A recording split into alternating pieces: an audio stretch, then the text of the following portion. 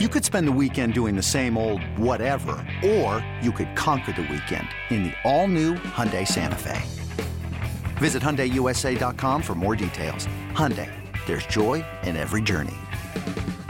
This episode is brought to you by Progressive Insurance. Whether you love true crime or comedy, celebrity interviews or news, you call the shots on what's in your podcast queue. And guess what? Now you can call them on your auto insurance too with the Name Your Price tool from Progressive.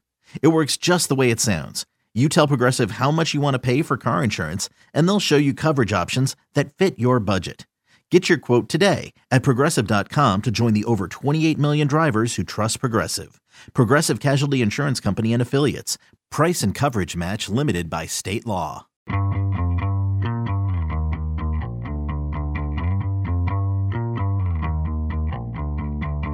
Hey everybody, this is Richard Deitch and welcome to the Sports Media Podcast. My producer is Patrick Antonetti. Three guests this week as part of a roundtable. I really enjoyed doing this. These are three of my colleagues at The Athletic.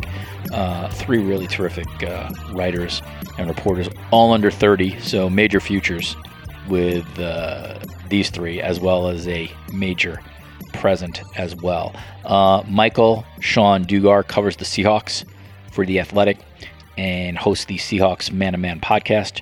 Rhiannon Walker was a beat writer for The Athletic covering the Washington football team. She's now currently a feature writer where she covers a multitude of different topics. Tashawn Reed covers the Las Vegas Raiders for The Athletic.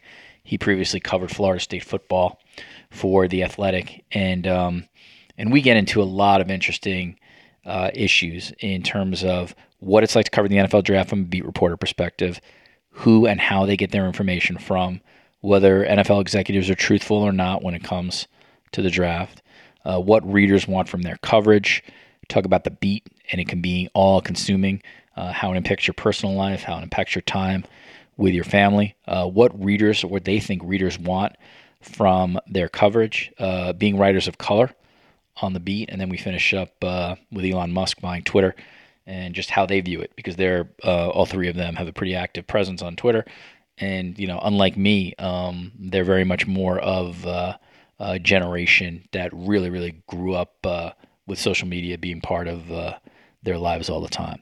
So three great guests from The Athletic: Michael Sean Dugar, Tashawn Reed, and Rhiannon Walker, coming up on the Sports Media Podcast. All right, as I said at the top, I'm pretty psyched. Three great colleagues of mine at The Athletic. Michael Sean Dugar covers the Seahawks for The Athletic, hosts the Seahawks Man-to-Man podcast. Rhiannon Walker is a feature writer for The Athletic. She used to cover the Washington football team on a day-to-day basis. She's now doing a multitude of different pieces for The Athletic, but obviously can speak to what it's like to cover the beat in the NFL. Tashawn Reed covers the Las Vegas Raiders for The Athletic. Used to cover Florida State football. He is in the draft city of Las Vegas for this draft, and so it should be interesting to hear from him. Rhiannon and Tashawn have been on this podcast before. Welcome, everyone, to the Sports Media Podcast. Thanks for having us, man. Thank you for having me, Rich. What up? How are you guys? By the way, that's this intro I just gave you, so much better than the intro that I just did before, which was incredibly shitty, and then we had to cut. So let's take people behind the scenes on me being a terrible host on that crap intro where I said I worked for Sports Illustrated still. Really, great job by me. I mean, again, The Athletic, really great decision to pay me money to do this nonsense. All right, here we go. I want to start with you, Tashawn, since you're in Vegas. What are the 2 weeks for you leading up to the NFL draft like? And if you want to, within sort of your response, you have obviously, I'd imagine it's a little bit different because the draft is in your host city this year. Yeah, I think for me,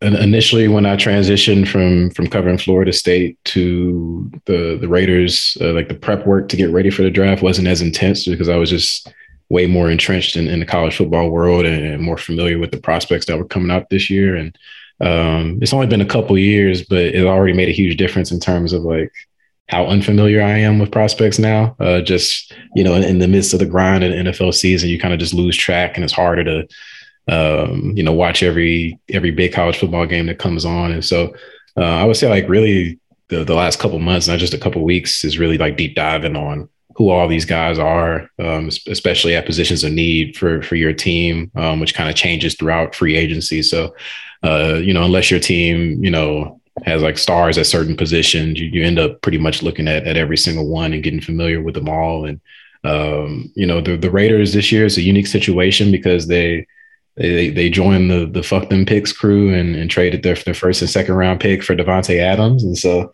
that was hectic in itself, just writing about that, but also it changed the frame of how I viewed the draft. They don't pick until the third round. And so with those mid to late round picks, it's like fans, they're still interested, but it's not as much, and it's not as intense when you don't have a first round pick.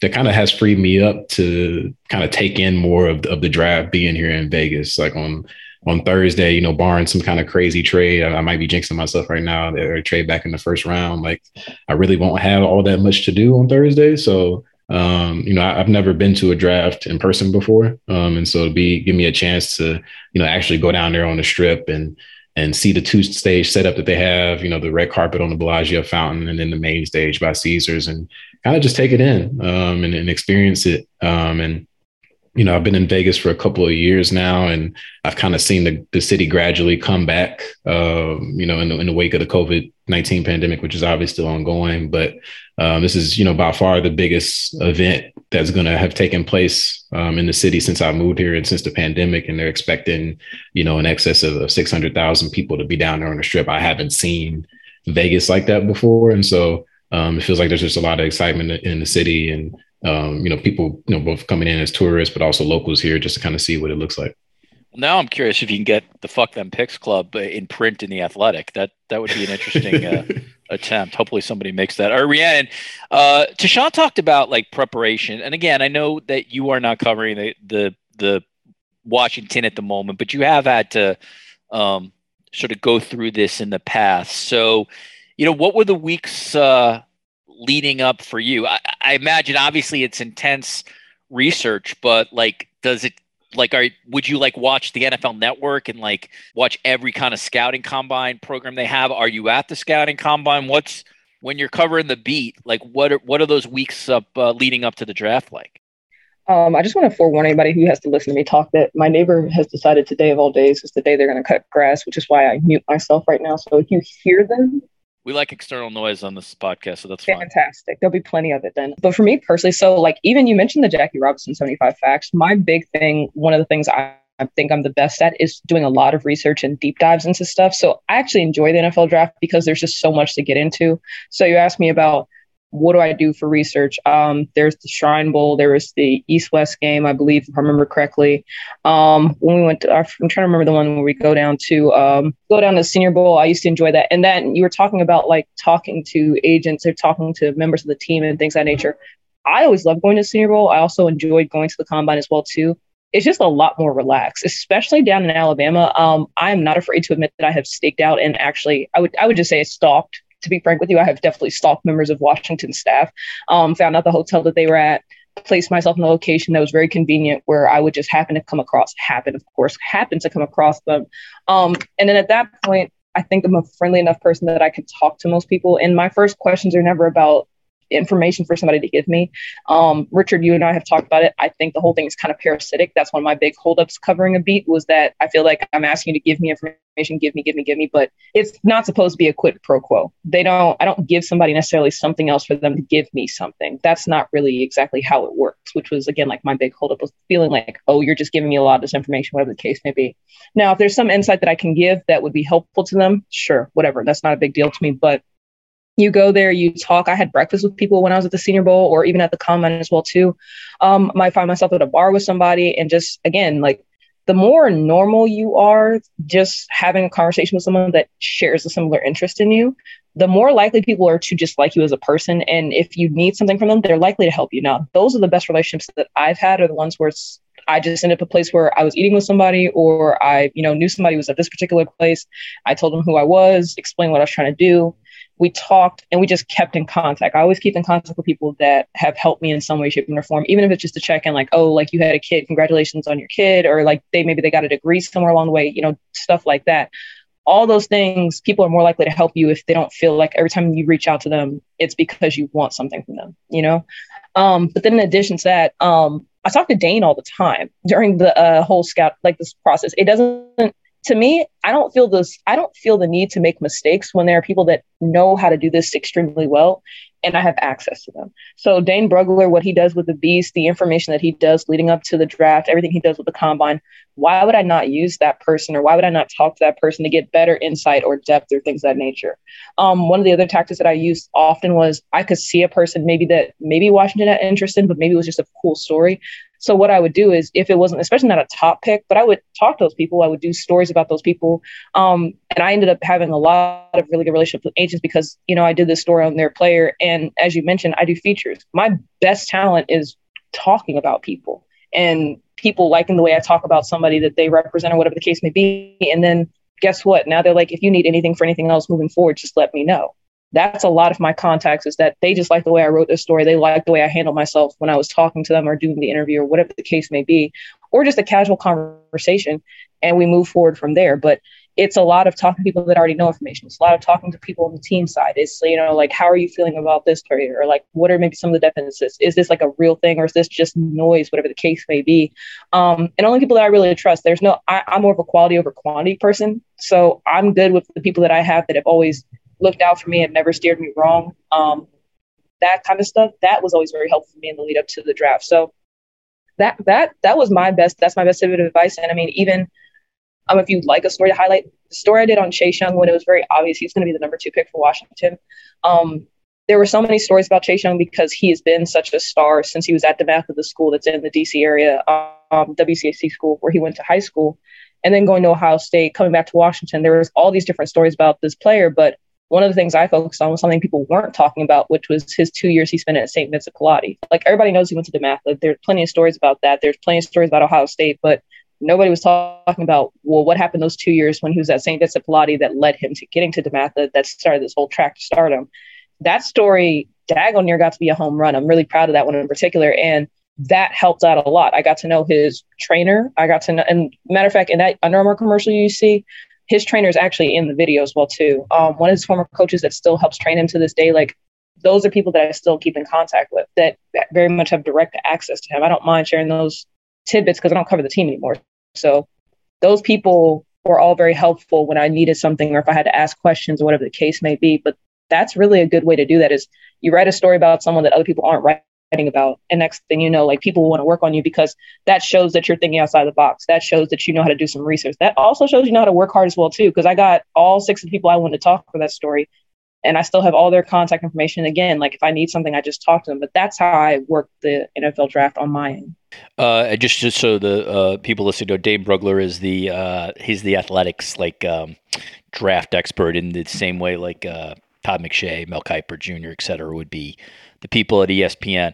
All right, Mike, I want to get to you, and let's make it specific to this year, because you particularly have an interesting team when it comes to the draft. The Seahawks have 8 picks in the 2022 NFL draft. 4 of those picks are within the top 72 selections. You wrote a great piece this month basically on the draft, the Seahawks draft 10 years ago, which pretty much changed the fortunes of that franchise. That was the Russell Wilson and Bobby Wagner draft. So for you, I will even extend it more. Like, what's the last month been like for you in terms of reporting and how you've approached this? Because you really have one of, I would say, one of the most important teams in this year's draft, if honestly not the most important team, given what they're hoping this draft does for them. Part of the last month or so has been pretending I've been watching all of the top quarterbacks for the past year and a half. Pretending I'm some Desmond Ridder expert or Malik Willis, or that I know about Kenny Pickett's hand size and all that, because I wasn't paying attention really until they traded Russ on March 8th or something like that. So it's been a lot of catch up. And the other half, to be honest, has just been explaining to people what the hell the Seahawks are doing, and not just people on Twitter or subscribers or readers or people who listen to the podcast. It's if I go out in the street, go to my mom's house for dinner, she'll be like, yo, so why did we trade Russ? Or, I play flag football on the weekends. I'll pull up to the game and they'll be like, hey, yo, Mike, what's up? Why we cut Bobby? What are we doing? Are we going to draft a quarterback? Are we going to start Drew Lock? It's just, I don't understand the vision, but I'm like tasked with explaining the vision to everyone else, whether in writing or on the podcast, or just like I said, just out in the street here in Seattle. Everyone's kind of trying to figure out what exactly are these guys doing. Because not, in addition to cutting Bobby Wagner and trading Russell Wilson at a time when teams are giving up draft capital for the right to pay Carson Wentz $28 million, like the Russ trade is just kind of illogical. But if you take even a step further back into it, part of the rationale for trading Jamal Adams, at least according to general manager John Schneider, was that there was just a lot of uncertainty about the ability to evaluate draft prospects due to COVID. Remember, they traded Jamal in July 2020. At that time, I don't even think we knew if there would be a college football season. So that's John's reasoning, right? Kind of devalued the next few years of the draft in the name of acquiring a proven player, which is fine until you then give up your franchise quarterback for the picks in the same draft that you devalued, just recently. So all the logic that they've used just keeps falling on itself, right? They tell us they want to win now. Well, then you trade your franchise quarterback. You tell us the picks don't matter. Well, then you trade your quarterback for picks largely and Drew Lock. There's just so many hypocrisies in all the front office logic. And I'm basically asked to ask for it, right? Because I'm more accessible than John Schneider. I'm more accessible than Pete Carroll. Fans can't just tweet them or comment on something. I mean, you can tweet them, I guess, but it won't work. You're much more likely to get a response from me. So like the last 6-8 weeks or whatever has been trying to work the phones and get a feel for what these guys are doing, and then be able to articulate that to my audience without like blowing up who my sources are, and like trying not to be all full doom and gloom about it as well, which I come across as sometimes, admittedly, because again, what the hell are these guys doing? I can't really tell. So it's hard to explain it to everyone else. eBay Motors is here for the ride. Remember when you first saw the potential? And then through some elbow grease, fresh installs, and a whole lot of love, you transformed 100,000 miles and a body full of rust into a drive that's all your own. Look to your left. Look to your right. It's official. No one's got a ride like this. There's nothing else that sounds like, feels like, or looks like the set of wheels in your garage. With over 122 million parts, you can make sure your number one ride or die stays running smoothly. So there's no limit to how far you can take it. Brake kits, turbochargers, engines, exhaust kits, roof racks, LED headlights, bumpers, whatever your baby needs, eBay Motors has it. And with eBay Guaranteed Fit, it's guaranteed to fit your ride the first time, every time, or your money back. Plus at these prices, well, you're burning rubber, not cash. Keep your ride or die alive at ebaymotors.com. Eligible items only. Exclusions apply. Mike, I'm going to stick with you, and then we'll go to Sean and then Rhiannon after that. What was always interesting to me in most of my recent writing about the NFL draft, and let's say the last 10, 15 years, has been about the television coverage of it. Way back in the day when I was around your guys' age, I did help out with some NFL draft coverage at Sports Illustrated, but I never really covered this the way you guys covered it. But I was always sort of fascinated by like the reporters who were able to get the pick correct, or at least close to the pick. And then there were other people on beats who were totally wrong. And like it always made me think like is there any truthfulness when it comes to the executives you talk to? Because the reality is there's no benefit to them telling reporters the truth. I mean, it's a cloak and dagger game. They don't want other teams to know who they're thinking. And the reality is they probably want misinformation or disinformation out there because it would strategically help them. So, Mike, I'll start with you. Like where's your truthful meter when you're talking to like executives of the Seahawks, and how do you navigate when people might want to, I don't know, in theory, use you, right, to just sort of put something out there that might not necessarily be true? That's what sort of makes the draft really tricky is, you know what I mean? Like who's telling the truth and who's bullshitting. Well, the fun part for the Seahawks is, or at least on my end, is that the Seahawks were really successful, 2012, 13, 14 or whatever. So they kept losing coaches, losing scouts, losing front office people, and they kept going other places. Not even just like two other teams. Like, for example, Jim Nagy that runs the Senior Bowl used to work for the Seahawks, right? And he's still really close with those guys. And there's just like other guys like that. Or even a Scott McLuhan who used to be exec all over the place, who used to be close with those guys. There's just so many people. Ed Dodds, I forget where he's at now, maybe Indy. So many people that have left that if they know something, they're not like, they're less likely to lie because they don't really have anything to lose. It's not like if I ask John Schneider, if I see him at the bar, like, hey, yo, you going to draft Kenny Pickett? Well, of course he's going to lie. Right? But other people who are like, it's almost like these like outside people who are still plugged in have been really helpful. At least in previous years, not so much recently. So that's been kind of nice. But even then, the Seahawks, just in general, from coaches to trainers to whoever, they're really just bad liars, to be honest. That's why general manager John Schneider doesn't talk very often, like 4 or 5 times a year. That boy gets in front of a microphone and it's like he got the little truth serum stuff from Harry Potter or something. He just can't lie. His eyes always tell the truth. Body language, he fidgets a little bit when you're on to something. Like, you can just read that dude like pretty easily. So whenever he's in front of a microphone, whether it's at the owners' meetings, the combine, his pre-draft news conference, like, you can get to that guy. Pete Carroll can lie his ass off, to his credit. So he's a little tougher to read. But even so, like, behind the scenes, it's actually pretty easy for me to tell when people are telling the truth. Really easy for me to read John. Which is why he speaks so rarely. For an example, what pick did I get right? I got a pick right in 2019, like their first pick. LJ Collier in 2019, after trading Frank Clark. I was like, oh, I can figure this out. And to the point where it wasn't just like, oh, something I tweeted a speculation. Like, I wrote it. Like, I did a mock and I was like, guys, they're going to take LJ Collier with whatever pick, and boom. So I didn't project him in the first round, but I just knew like they like this guy based on everything, all the million people I've talked to. So yeah, like, I'm kind of lucky in where the Seahawks don't have a lot of people who do talk, but the people who do talk, like, really just can't lie that well. Tashawn, I want to go to you. The Raiders obviously have had massive changes in at least at the top of the front office pie chart with a new general manager. Obviously, I think everybody knows the coaching situation of them post Gruden. So I'll ask you, like, how challenging is it to get what you consider accurate information regarding what the Raiders might be thinking in this draft? It's actually probably easier than it's been my first 2 years on the beat, just because I started covering the Raiders in 2020. So the first pandemic year, and I started right before the draft. And so I didn't have the opportunity. I mean, there was a combine that year, but I didn't have the opportunity to go to it, as a Raiders beat reporter. And then that, obviously that whole season, everything was virtual. So it was harder to get to know people, whether that was players, coaches, front office members. And then the next year, we didn't have a combine. And so I didn't have that opportunity to really get that informal, access to people that Rhiannon was talking about earlier.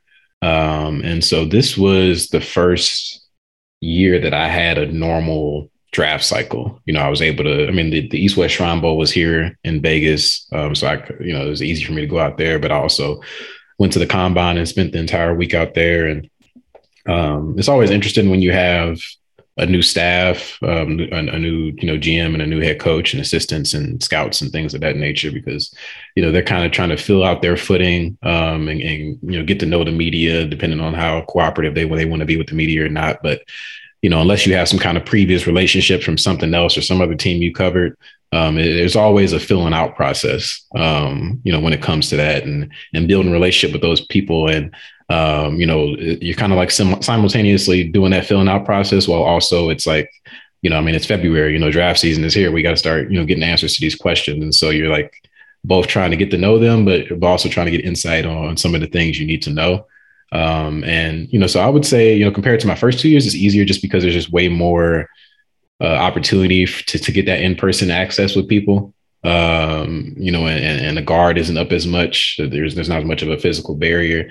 You're still not getting, I don't know who they're drafting 86 overall or who they're targeting or things like that in particular. So there's a level of, mystery to it still. But I found just in general when talking to, whether it's scouts or executives or coaches about the draft, the best approach you really have as a beat writer is, kind of asking them maybe not about a specific guy, but maybe a prototype of a player. Maybe, how do they feel about, offensive linemen that have all the physical traits, but they're really raw, or, receivers that are really fast, but may not be able to run routes all that well, or, different things like that. So you can get a sense of how they view different archetypes of players. And so when you're considering which prospects you may take, or they may take. You can get an idea of, does this guy fit their vision? Does he fit what they look for at that position? Just based on who the roster, who they've signed in free agency, does that align with the moves that they've done so far? And so it's more about reading the tea leaves, honestly, when it comes to that exchange of information. Whether it's somebody in the front office or a coaching staff, more so than it is, them. They're never going to tell you, yeah, we're drafting so and so at this pick. Part of it is really because they don't know who's going to be available for sure, unless you have like the number 1 overall pick or something like that. And so even on their end, they're only guess. It's more of a educated estimate than it is, a confirmation of what they're going to do.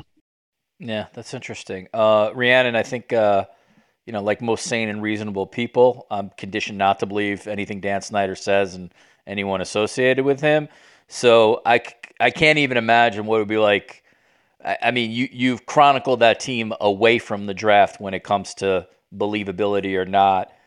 Did that filter down when it came to the draft? I mean, did you find that you were able to get some semblance of an accurate roadmap when it came to who Washington was thinking about? Or does the, I'll use the catch-all phrase, dysfunction at the top on everything else float down to when it comes to the draft info too? Bold of you to think that Dan Snyder would, and of course I'm saying this sarcastically, grace us with his presence. The only time I was ever in a room with Dan Snyder, that's not true, but the only time he spoke, and this was minimal, was when he introduced Ron Rivera in 2020. That's the only time we have ever heard Dan Snyder talk to the media in any capacity. And of course, if you remember, he said Happy Thanksgiving to all of us in early January. So, really holiday cheer. I also want to say to Mike, John Snyder is probably going to listen to this podcast. He's like, oh, I'm easy to read now. I got you in the future, Mike. I can't wait. You've given the secret away. Not listening to this podcast. But in terms of the dysfunction, I'll say this. Ron Rivera and his crew run a tight ship. So 2021, I would say that it was pretty, I don't want to say like it was like, Fort Knox or anything like that. It wasn't that. It's just that it wasn't chaotic, if that makes sense. With Jay Gruden, Bruce Allen, I hope I don't even have to say it, but yeah, it was like going to the circus, if you want me to be completely frank. That was the draft where they picked Dwayne Haskins, even though there were the football side people that didn't want to do that. And I'll be frank with you, I got that pick wrong initially because I said they were going to pick Montez Sweat that draft, but they took Dwayne Haskins with the first pick. But then I was ended up being right because they came back into the first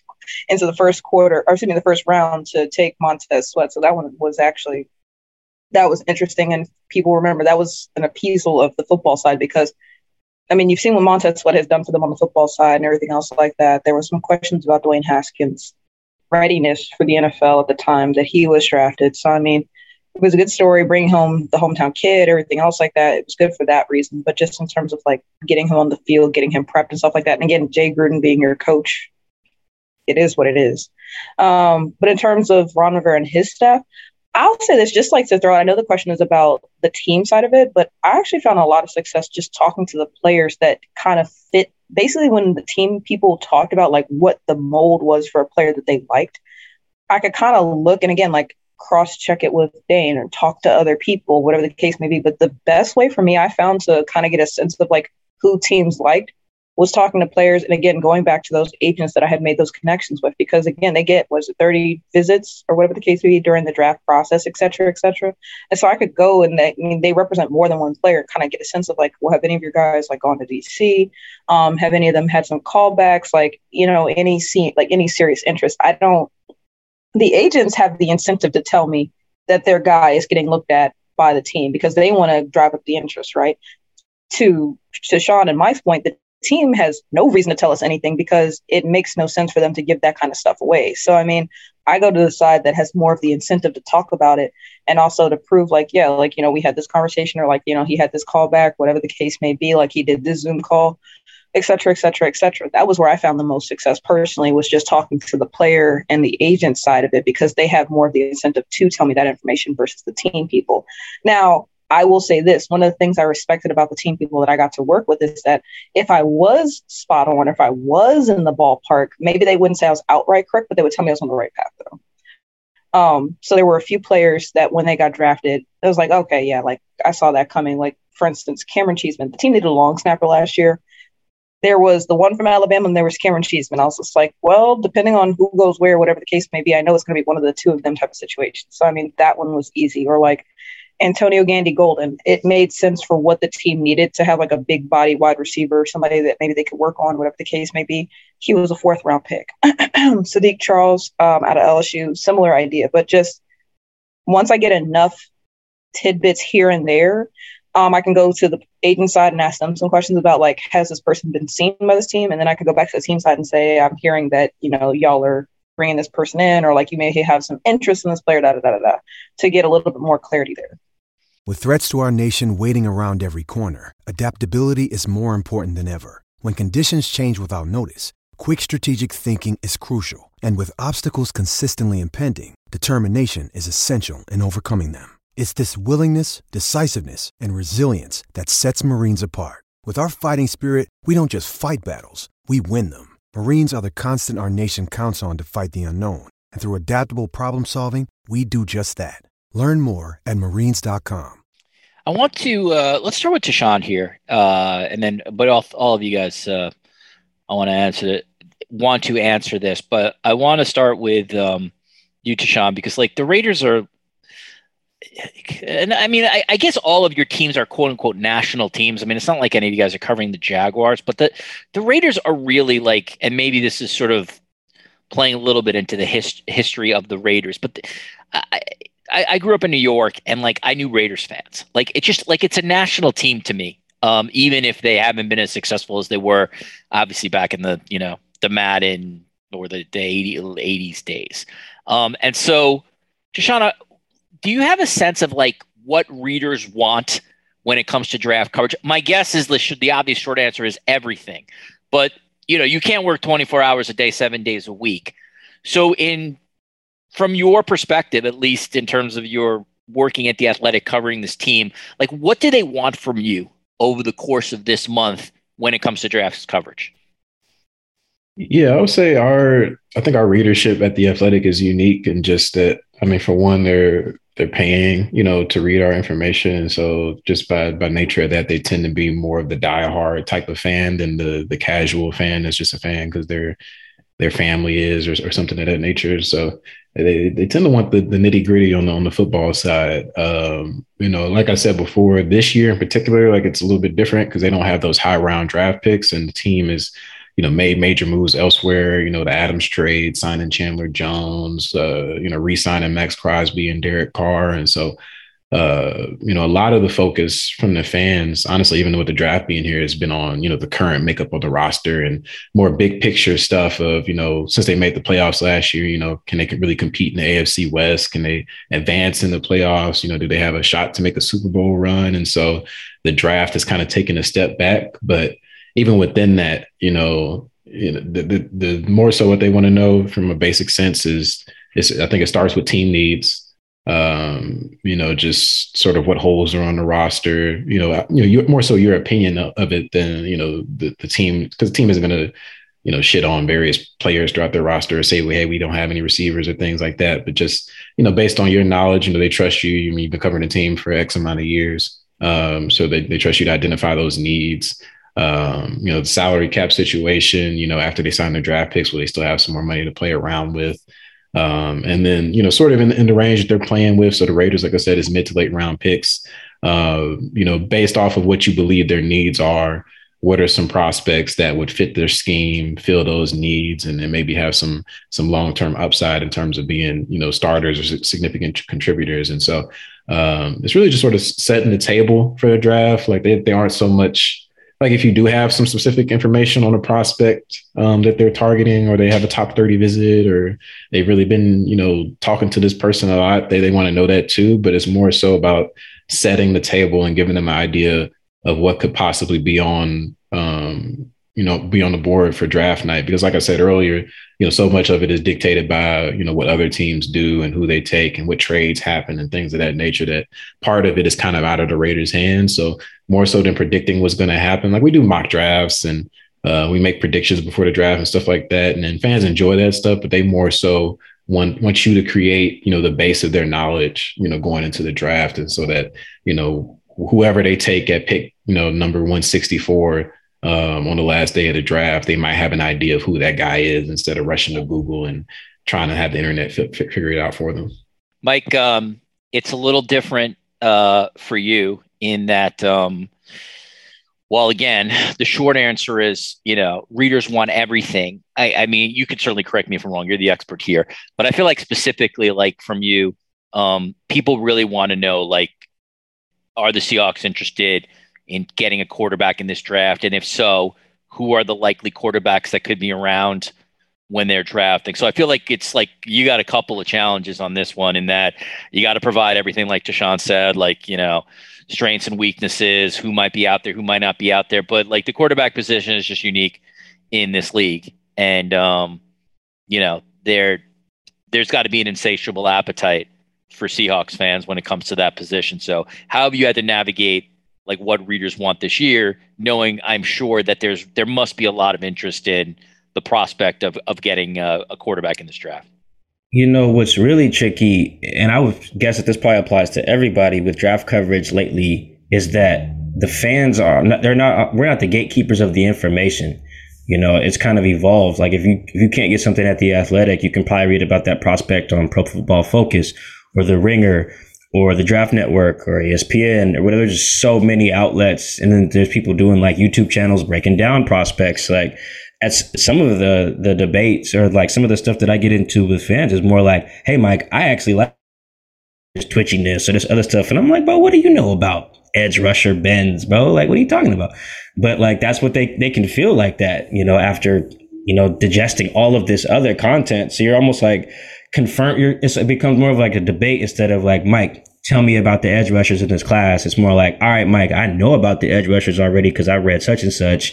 Tell me which ones you like and we can argue about it. It's kind of been interesting the last like year or two with like the influx of draft coverage is like all over the place. But specifically with your part about the quarterbacks, yeah, it's not only been like, Mike, tell me about which quarterbacks are good and why and which ones you think fit and what are you hearing. The other part is like in Seattle, it's become like a debate of like value, because there's a narrative built. It's like, Mike, the quarterbacks aren't that good in this class. Maybe we should just roll out Drew Lock, stink, and then go get Bryce Young or something next year. Or like, don't waste a pick on Malik Willis, Mike. This class stinks. So instead of doing that, taking Malik at 9 or whatever, Desmond Ridder, Kenny Pickett, let's wait.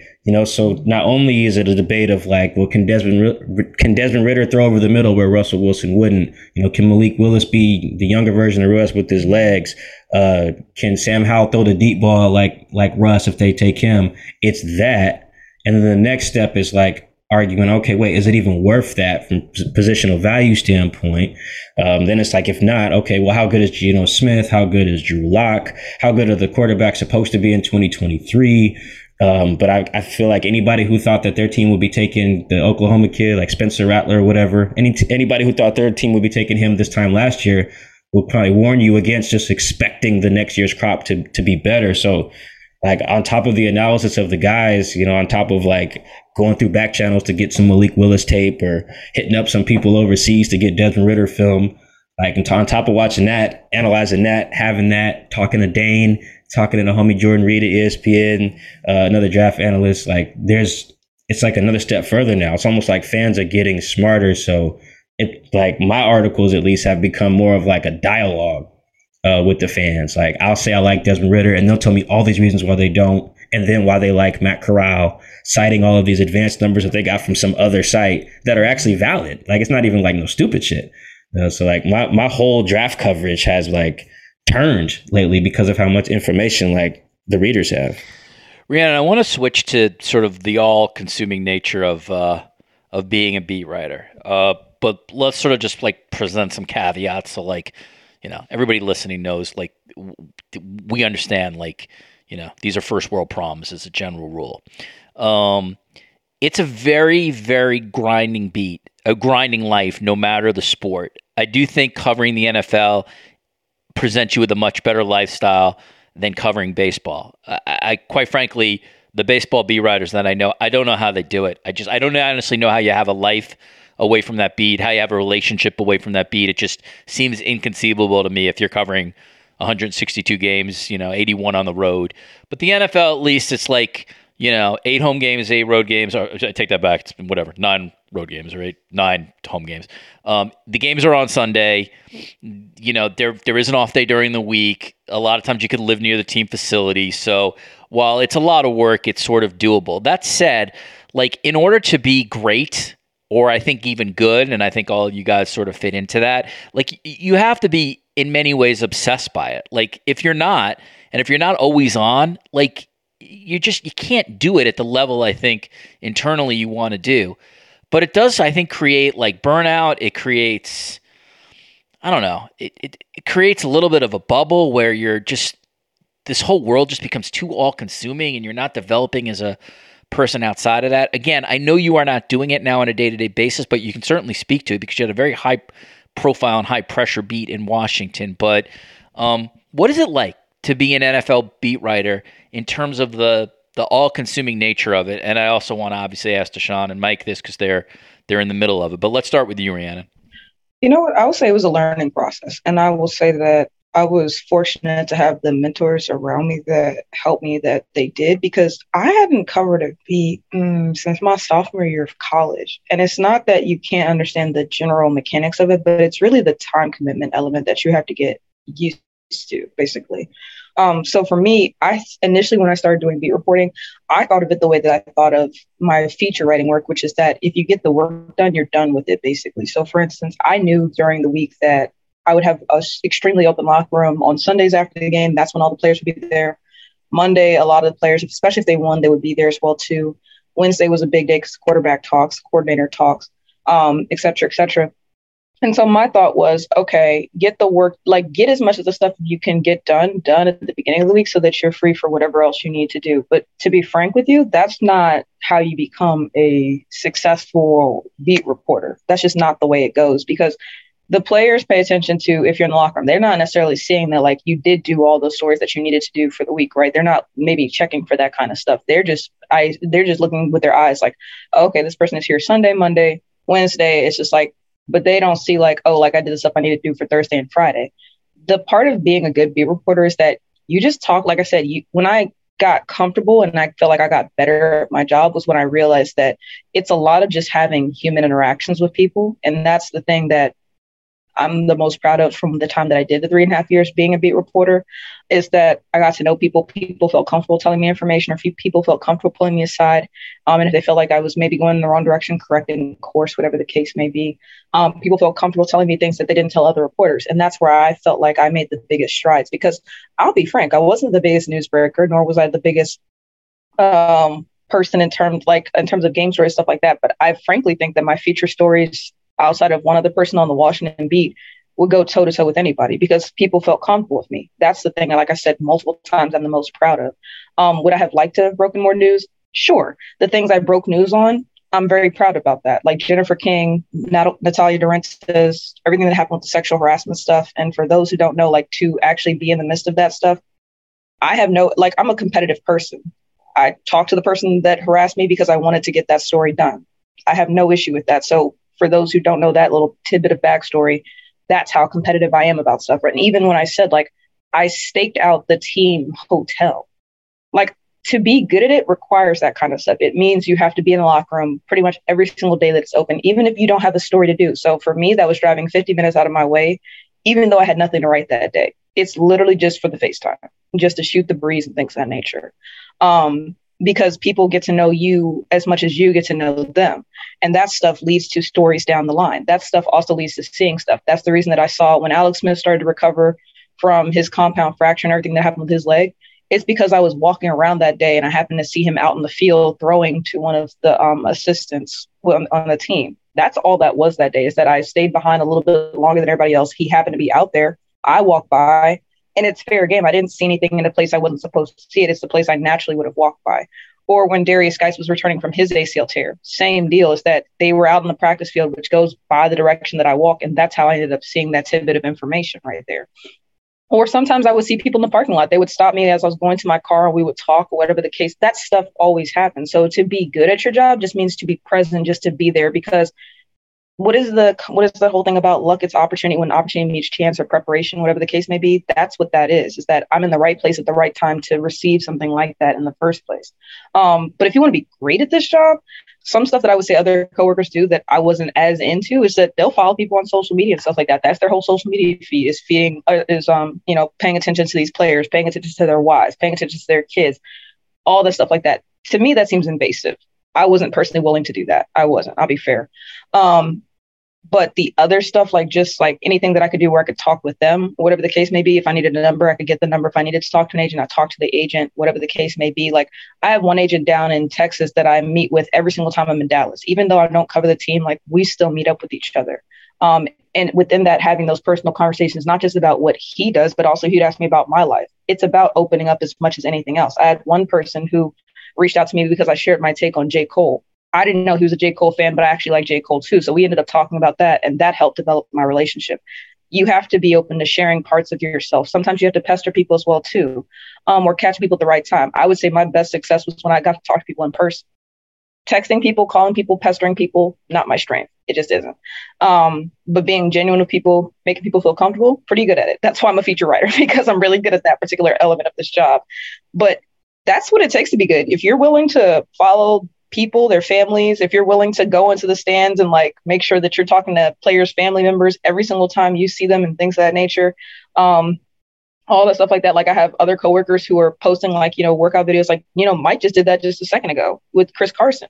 I don't know if you follow Chris Carson on Instagram or not, but I know that you saw it and you posted it on Twitter because people are interested in that kind of stuff. But that's the stuff that makes people beyond good at whatever it is that they're doing. I mean, Tashawn, I think when you first got on the beat, you didn't have the access the rest of us did, but you sent out emails to every one of these agents and stuff like that. And whoever got back to you is whoever got back to you, but that's what it takes. Like, can you imagine sending an email to every single agent? Most people are not willing to do that, but that's the difference between a good reporter or even an okay reporter to a good reporter to a great reporter.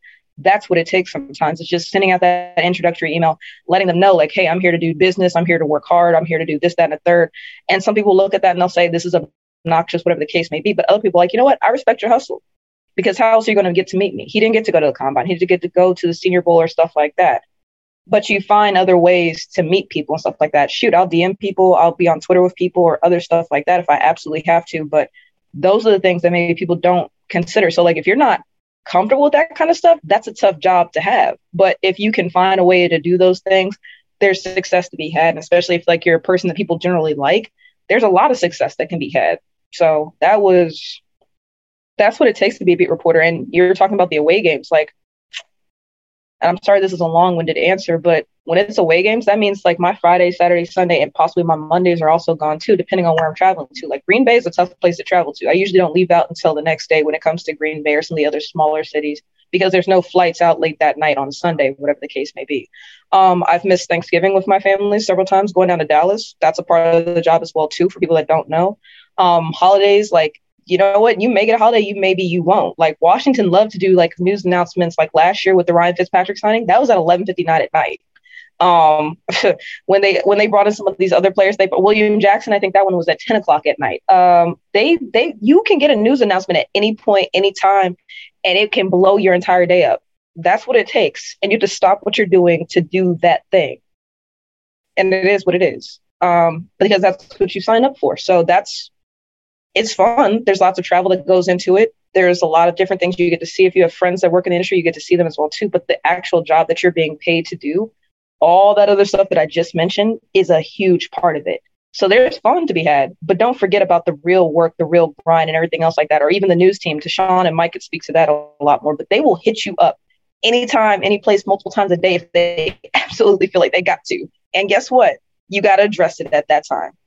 Mike, I'm going to go to you. Rhiannon obviously sort of brought up a lot of facets and a lot of navigating on this job. It'd be a good time to mention here that in terms of the Pro Football Writers of America, Mike and Tashawn are finalists for the Teresa Paler Emerging Writer Award. So obviously these are two guys who've earned the respect of their peers. But Mike, you can go anywhere you want with this, but Rhiannon went to a lot of different places just about the challenges of covering an NFL beat in 2022. Oof, man, there's a lot of them. The one that's most that's on my mind the most is just like where media has gone. Like it's really tough for people, I think, to distinguish who's who and what the roles of each piece of the media are. Like I feel like, we as in like a local beat writer gets lumped in with like Schefter, and then who also gets lumped in with like Skip Bayless or Stephen A. Smith. It's just like, guys, we are even Colin Cowherd. He talks a lot about Seattle, so he's probably more instructive in this example. Like we all have very different functions in the sports media landscape. But if like a player just sees like a clip of something, is like, oh, the media has this narrative, right? And then he has to do a Zoom later that day after practice. Now he's responding to like some 5-minute rant from Cowherd that I had nothing to do with, right? And I think, and it's not to pick on Cowherd, but I just think he's like, again, he talks a lot about Russell in Seattle. So like that part has been really frustrating lately, just because like we are so different. Like even the difference in like a national guy. I remember one time Seth Wickersham came to Seattle and like a really explosive piece about how like the guys don't like Russ and they think he's coddled by Pete Carroll, and defensive guys got beef with him, mostly Richard Sherman. Like it was all like accurate stuff, but like Seth came, wrote it, and then it dropped, and then Seth was probably back home wherever the hell he lives, right? And then we all had to like talk to Pete the next day, and Michael Bennett and Sherm and Russ, all quizzing them on like a story that we didn't write, narrative we didn't drive. Not to say that he did a bad job. It's just an example of like a narrative was created and then we got to answer for that. Or like the difference between a TV person in a local market versus a radio person versus a print person. They all have really different functions. Radio guys get on there and talk shit. They make jokes. They'll call players names, do stuff that like I won't dare do on my podcast. Why? Because I got to see these cats in the locker room. Ain't no security in there and they all bigger than me. That's why I gotta watch my mouth. Right, like it's way different. The functions are all different, but like if a radio guy says something crazy about Chris Carson and Chris Carson's mom catch wind of it and just send it to Chris, now he's just mad at the media today, and that's all of us, So I think the inability to like easily distinguish has been just so tough to navigate lately. I've like been on this beat for a little bit, so it's a little easier for me. But just I feel like in general people can have that issue, and that's before you factor in people who got like team blogs, who just got Wi-Fi, a ring light, and a computer, and then they can write about the same stuff. They can watch the press conferences on YouTube, type them up, watch find a way to get the film, do all the same stuff that you're kind of doing without the access, and then put those articles out. Then they're counted as media too, even though it's just some dude with a blog, like who loves the Dolphins or something. And it just kind of, what's the word I'm looking for? Like when you water down something. Like anyway, I'll just use watered down. The whole market's kind of like watered down in terms of NFL coverage. So when you're a local person, they're every day grinding, trying to build sources, and no one can tell whether like the Seattle local media is different than whatever the hell somebody said on NFL Live the day before. Like that's really annoying, and that's tough to like break from. And that's before you even that's just doing your job. That's not even when you factor in trying to do it well. Right? Like, all right, I'm on the ground every day, want to do this like feature, but boom, then like somebody from SI or something snatches it from me, because they got a bigger platform. Or like I've been grinding to get this news story forever, and then boom, Schefter's got it, or Rappaport's got it. Like that's like trying to break news as a local person is a shit show. So there's all these just those two things I think are most important. Me and Tashawn talk about this all the time, like about trying to get these sources on a contract or a trade. It's just, oh my God, it's ridiculous. You could be in with the agent, the player, the trainer, his mama, his childhood friend, and then Schefter will scoop you in a matter of seconds, right? It'll fall in his lap. So like those two things come to mind as the most difficult, I think right now, is just getting people, players, coaches, fans to distinguish between who is actually media and what we do. And then just like trying to just climb the ladder with breaking news when the game's damn near rigged because of all the national guys.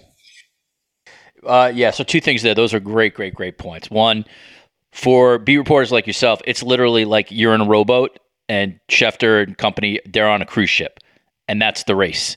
Like they have so many advantages to you, including getting gifted by either, the GM, coach, some executive, or the league office, by the way, who leaks all the time to national places. These are, at the end of the day, rights holders. They're partners with these guys. So yeah, whenever a local person gets a scoop, like over a national person, I'm like, that's beyond awesome, and you have no idea how hard it is. The second one, and then Tashawn, you could certainly follow up with Mike, that I just want to point out, because it's always like a fever pitch dream of mine. It'll never happen. I support, obviously, access to reporters to the nth degree. But, and here's my but, when an asshole like Skip Bayless or someone like that, like shit talks somebody that ultimately then affects the beat writer's job, like I always do have this dream where if players would sort of be like, okay, we're never talking to Fox again until this guy stops being unfair to us.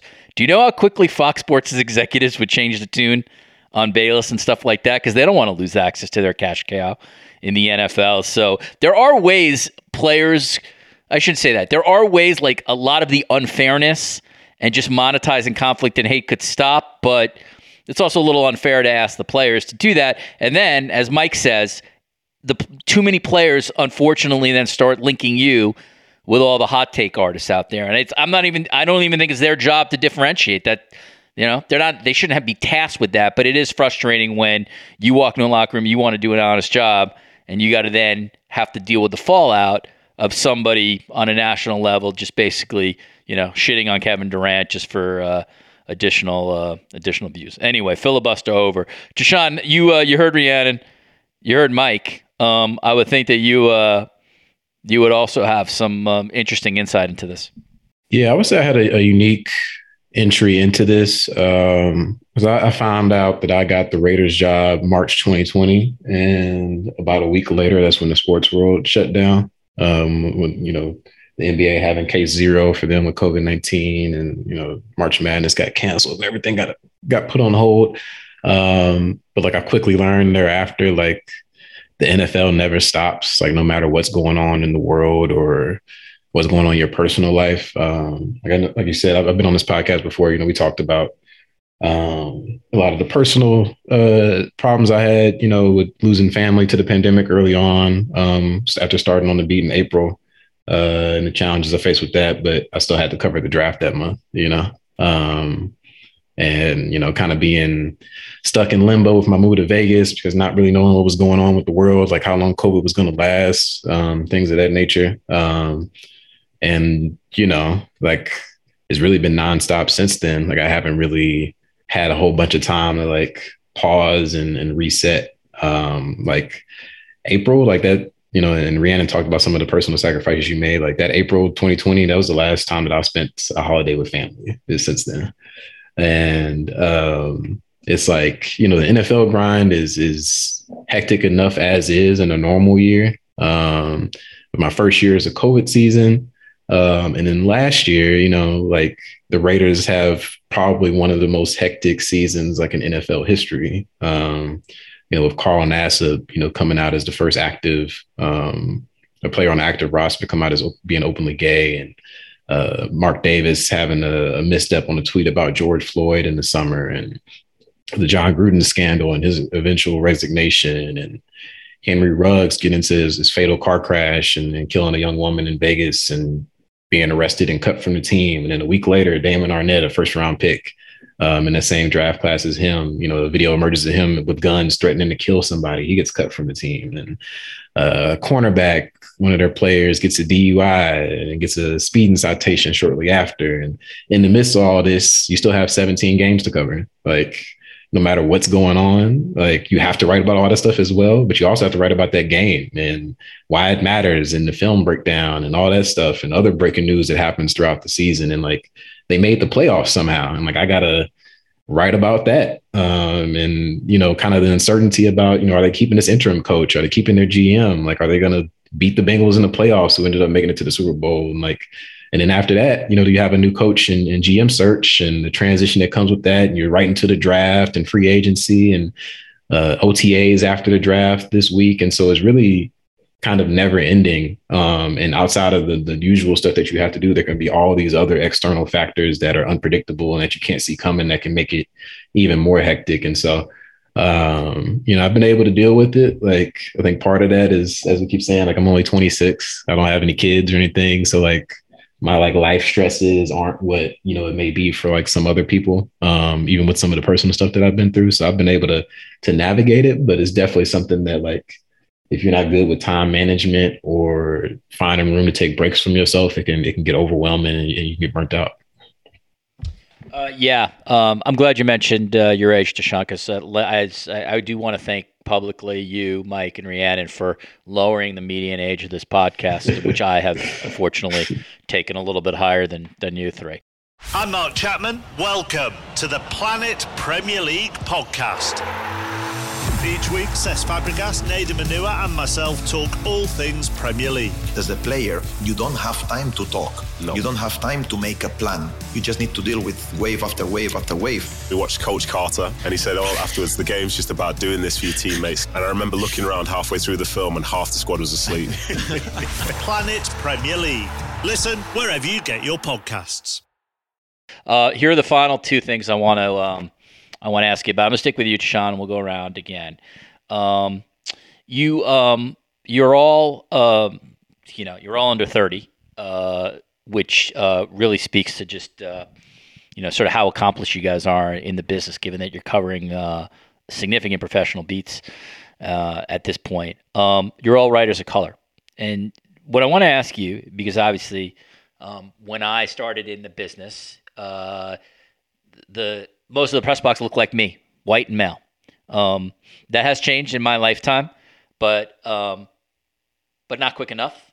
And I'm not covering a beat right now other than the media beat. So, I'm not in an NFL locker room. I'm not in an MLB locker room. So it's hard for me to have a better sense of sort of what's going on versus you guys who are there every day. So, Tashawn, I want to start with you just from your perspective again. And being young and being a person of color.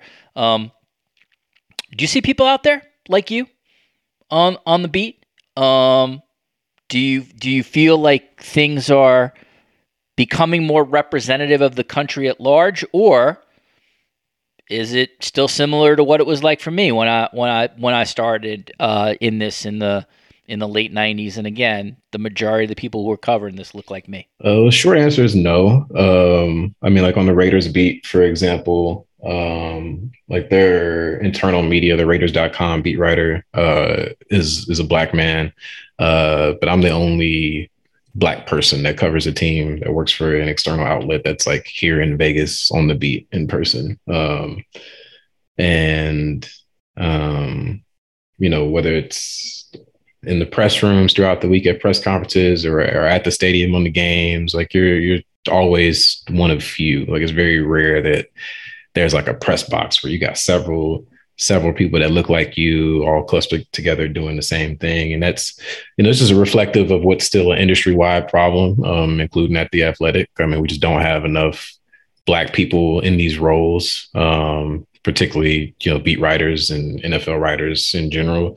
And like, I would say like, even within that, like my chances of seeing another Black man are much higher than it is, seeing a Black woman. That's an area where like we're failing with Black people in general in this industry, but particularly with Black women. Like there really aren't many of them that like aren't on TV essentially in this business. And that's something that you notice. You kind of just have to, like, you accept it to a point. Doesn't mean like you stop being irritated by it or wanting it to change, but you know what it is. Like, it doesn't surprise you. I mean, like at the Combine, that's why at the Combine every year, we always have a gathering where, most of the Black writers in attendance, we all get together at least one night and have a dinner together. And while it's more of us than usual in that room, it's still not a very big room. And I think that's very telling considering how many beat writers and national writers and et cetera come to the Combine. And it's still not that many of us there.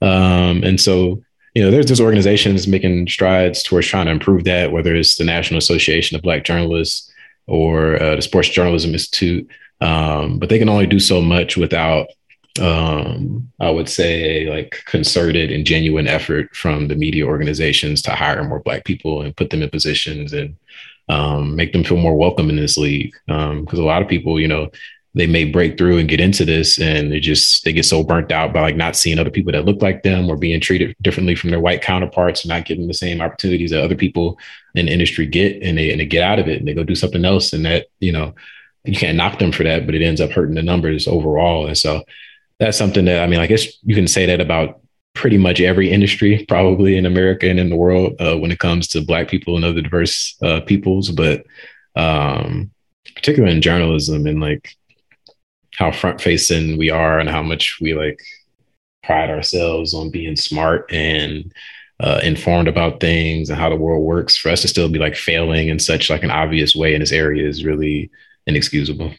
I appreciate your comments. I want to go to Rhiannon just with one thing that play off something Tashawn said. I remember many times on the podcast that I hosted at Sports Illustrated before I left for The Athletic. It was a media podcast like this one. I think anybody listening to this knows that. And I remember Jemele Hill has been a guest on this podcast many, many times.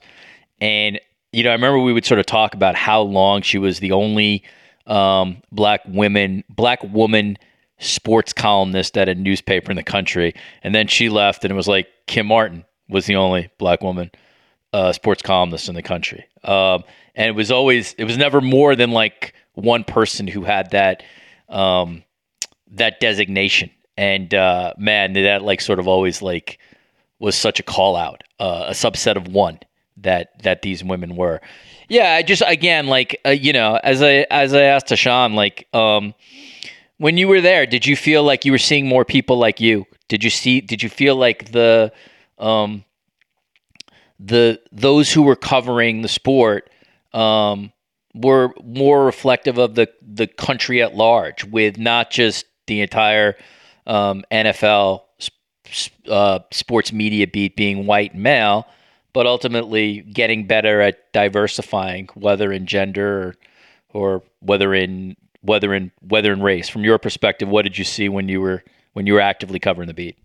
No, it wasn't better. I mean, even on the Washington beat, I was the only full-time Black reporter. Like, there used to be a couple of us. There was Sherry Burris, there's Kareem Copeland, who was at the Washington Post, and Sherry was over at NBC4. And then both of them moved off the team after 2020.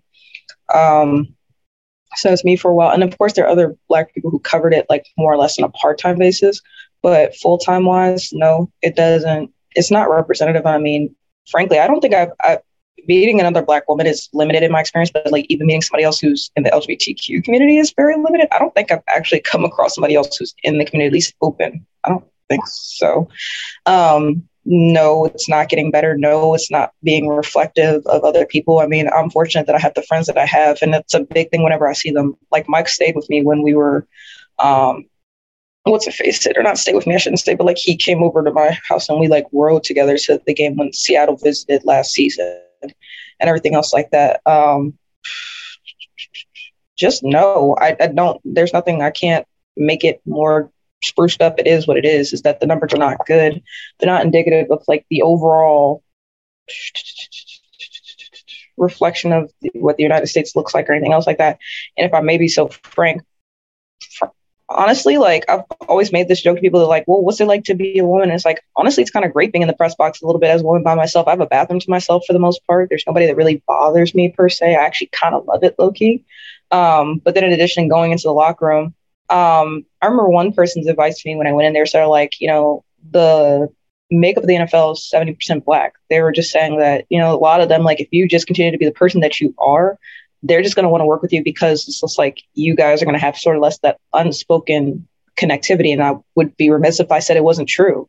Some people would refer to me as sis and all kinds of stuff like that, and like in an affectionate way, not in like a disrespectful way. And just using that more or less to break the seal. I didn't have to pretend to be anything that I wasn't already, because at the time that I started covering the team, I was still a 25-year-old Black woman working in a locker room that is primarily Black. I didn't have to act like the stuff that they were interested in, I was interested in. I was already interested in myself. So, I mean, I would have those natural conversations, or I play sports at a decent level. So, I mean, I could talk about that. I mean, shoot, even like Mike could speak to this too. Like Mike just did the media, like combine, whatever the case may be. I mean, the players can see the videos of him running his 40 speed and everything else like that. They're making jokes about it. Or even, for instance, like he just got what's space extended, and like I forget, is it Quandre Diggs? Like he was out here tweeting about how Mike just got his extension.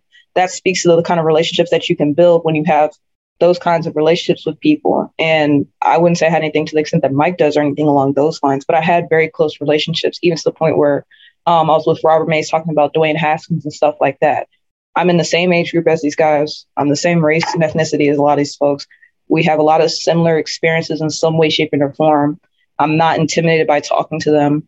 It's just very copacetic and normal. And so to me, frankly, a lot of that played into my favor. It may not work so much in the press box. I don't have people to look like me there, but for the people that I'm actually covering, the people that I need to, talk to, hear their stories and things of that nature, they do look like me. So to be frank, I was never really too uncomfortable. It's just the newsroom doesn't reflect what's happening in the locker room. It doesn't reflect what's happening in the broader United States of America either. But I don't want it to sound like doom and gloom per se, because I just now named like multiple ways that even being a minority working in that space actually still was advantageous to me. And I didn't have a whole bunch of issues as a result of that, even still. Mike? Let's see. Well, no, it definitely ain't no black people here covering the Seahawks. That's real simple. We got the homie Masvita for Cascadia.net, and that's really it. Yeah. The only other time we had three at least, or we actually had three at one point. It was me, Maz, and then Aaron Fentress, who used to cover with me at The Athletic. And then he's not here no more. We had the homie Ben Arthur from the Seattle PI.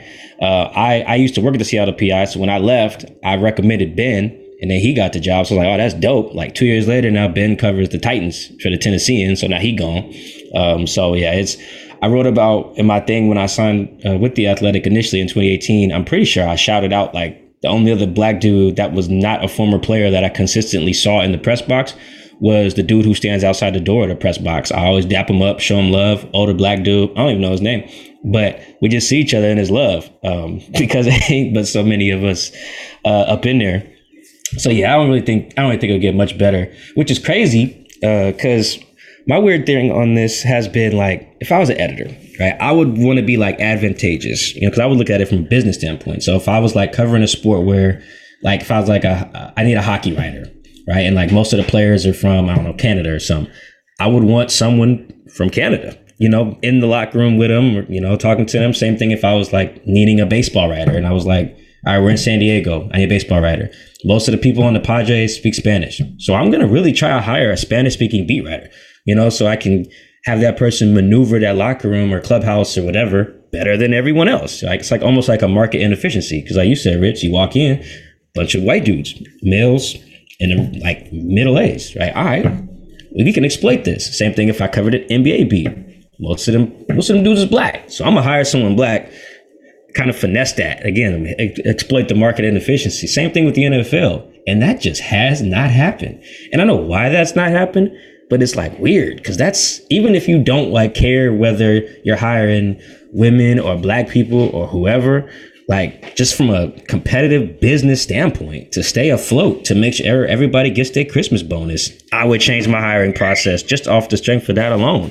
Like all the players in the NFL is our age. Like Quandre Diggs, yeah, he broke the news that I re-signed. Quandre is exactly my age, both 29. I think we graduated high school the same year. Now he's from Texas, I'm from Seattle. But like, we see each other as like equals. Like he see me like, oh, okay, you look like me, listen to the same music, you dress in the same, we following the same people on Instagram, we're doing all the same stuff, talk the same, walk the same, whatever. And that's half the damn locker room. So it's like advantageous to have me in there. Not to say that I can't relate to all the linemen, half of them white dudes, but like I can, because then there's an age thing there too. But I can get my point. It's kind of weird that like, as tough as journalism has gone through it the last few years with people layoffs and people pivot into video and all these other things, people are doing a cutting costs. Ain't no, but like the beat writing hiring hasn't adjusted just from a competitive standpoint. If I was an editor, my NFL beat writer staff would be black as hell, and like I said, hockey, baseball, I would have it reflect that because it's competitive. It's kind of weird that hasn't even happened yet. You guys give me 71 minutes. Thank you. This will be the last thing. First of all, I think you totally nailed it. And one of the things I was thinking about when you mentioned market inefficiency, for like anybody who sort of cares about this, and it's very specific to Toronto because that's where I live. One of the things Masai Ujiri, who is the president of the Raptors and arguably one of the best sports executives, regardless of sport, in the world, has always talked about was he looks in particular to hire women in certain positions because of that fact, because it's forget about just obviously making your organization reflective of the world. there's a legit market inefficiency in sports, particularly sports management, that you're cutting off 50% of a population, which is, in his words, is just insane. And the Raptors organization has women in a lot of quote unquote non-traditional jobs that women have had in sports. And he's clearly onto something. Just look at the success of the organization. So I'm with you, Mike. Just even if you like don't give a shit about anything else, if you just look at it as a competitive business play, it makes total sense to do what you're saying. But unfortunately, I'm not Elon Musk, and I don't have $4.4 billion to change the world at the moment. That's my shitty segue to finish up on Twitter. Sean, I want to start with you. All three of you are obviously very active on Twitter. Given when you were born, social media is a massive impact in your lives. In many ways, it's sort of where you work, where you live. You were raised on it compared to my generation, and you have to think of it differently than I do. And so I want to just sort of end on this, and it's a little away from the NFL, but you saw Elon Musk buy Twitter.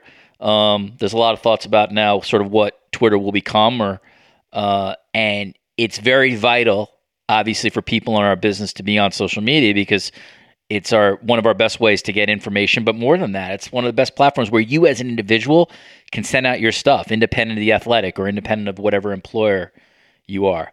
So I wanted to just get your general reaction as to what you thought about when you saw that news that Twitter has been bought by the world's richest man and is soon to be heading to private over public.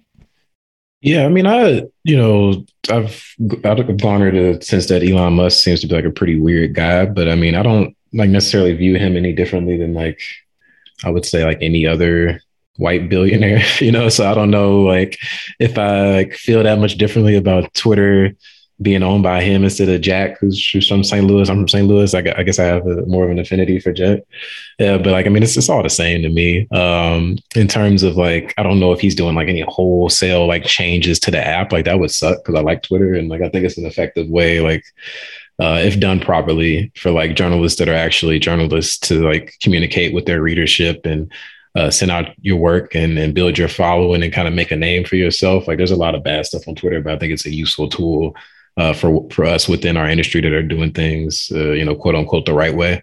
But yeah, I guess it's kind of interesting. I mean, I'm even though I'm younger, I still vividly remember a world before social media really took hold. I would say it wasn't until I was early in high school where I really started to lean into social media like that. And so throughout my childhood and I knew how to function without it. But this new generation is kind of the world revolves around it. And just naturally from being in this industry, ours kind of has to too. I mean, you can't really, it's really hard as a beat writer to do this job if you're not plugged in on Twitter or Instagram or all the other social media platforms. So it's something that you is really, even though it's not in your contract or anything like that, it's part of your job. And so it naturally just has to matter to you how these platforms evolve and change. But I guess we'll see, if he ends up fucking up Twitter and it's a completely different app and it takes Twitter away what makes it help for us, then maybe I'll feel away. But as it stands now, it doesn't really change things for me too much. Closing whose in name is on the owner sticker. 20,000 followers, although again, follower counts on Twitter are always sort of suspect because who knows who's real, who's active, bots, etc. But the reality is, you've been on the service for 10 years, so you certainly had experience in terms of what it means for you professionally, personally, etc. Do you have any thoughts on Musk buying the service and how it might impact you as a journalist, as a practitioner? I feel to Sean, but I guess I'm sitting here thinking to myself, wow, it's crazy that I forget which organization, but the fact that it's not I believed him, but it's not even amusing. It's just Elon Musk literally said, if I forget again, the organization that said, hey, if they can give me the numbers for what it would take to end world hunger, I will definitely put the money towards it. It was $6 billion. And now here we are with this tomfoolery. He's willing to pay almost 8 times more for the Bird app because somebody was talking trash about him. I don't feel any way about a billionaire doing what they have historically always done, which is whatever they want to do. And in this situation, buying an app because people are talking, excuse my French, shit about them, and he has thin skin. I'm praying that it continues to operate the way that it has. I guess you can buy it and just keep the same people in place, but I feel like that's entirely too optimistic of thinking. I'm sure there's going to be some change made some way. I just don't know how. If it's something that requires a cost, I'll be completely over the entire situation. Because one of the things that I've personally changed a lot about is that I don't spend a lot of time on social media if I don't have to be on social media. It's just not something I am entirely invested in anymore. Like even like commenting on things like when there are major events happening, I tend to actually not be on my phone as much as humanly possible. All my friends know my phone stays on D&D. I'm just not on my phone. Like, so at some level, I can see where it could be a problem in the future. I just don't know where exactly right now, but I hope it isn't. I enjoy Twitter for what it is, like just scrolling sometimes to watch the madness happening, et cetera, but we'll see what happens. But I'm not surprised by what Elon Musk did. I mean, as soon as they announced that he was going to be in the board and he's not on the board and stuff like that, I could see the writing on the wall that he was going to try to buy this app. Yeah, to predict what will happen is just foolish, but people don't. I just can tell you my experience in media reporting, media writing. People don't purchase or buy things unless they're going to change said things. So we shall see. Mike, I'll give you the final word here on again. This has been obviously a very important platform for you. I think one of the great things about the service is like if I'm a Seahawks fan in Maine, I can follow you. And I feel like I'm totally plugged into the team as I sort of check on this. You've been on this since June of 2009, and you're closing in on 30,000 followers. I mean, that's a major audience that you have. So I wonder again how you just saw the news that just broke over the last 24 hours, and how you might think it will impact you, if at all. Well, yeah, I'm a big rap guy, and one of those like subgenres of rap that I enjoy is like bragging raps. Actually, I think probably me and Tashawn both enjoy these. We both Drake fans. Like, I think 2 Chainz one time said when he gets a flat tire, he just buys a new car. Right, and that's like ridiculous, right? As a flex, so I'm big on flexes. Elon buying Twitter is probably one of the bigger flexes you can have. Like, I'm about to buy Twitter. I just got a raise at the company, and I was thinking like, I might buy another chain, so I can wear 4 a day, because I usually wear 3. That the 4th feels like a flex, Buying Twitter though, woo, that's pretty wild. That was like my first and like really just mainly only thought. I was like, how rich you got to even be to like even think about that. Like I've been joking with the homies, like we should all put up on Russell Wilson's house, right? They just sold him the east side of Seattle. It's going for like 28 mil. Excuse me. It's going for 28 mil. I'm like, all right, who's got ups on it? Let's put up on it. Like, that's crazy. That how many people it would take for us to just put up on a $28 million house. This cat did some real deal billionaire shit and bought Twitter.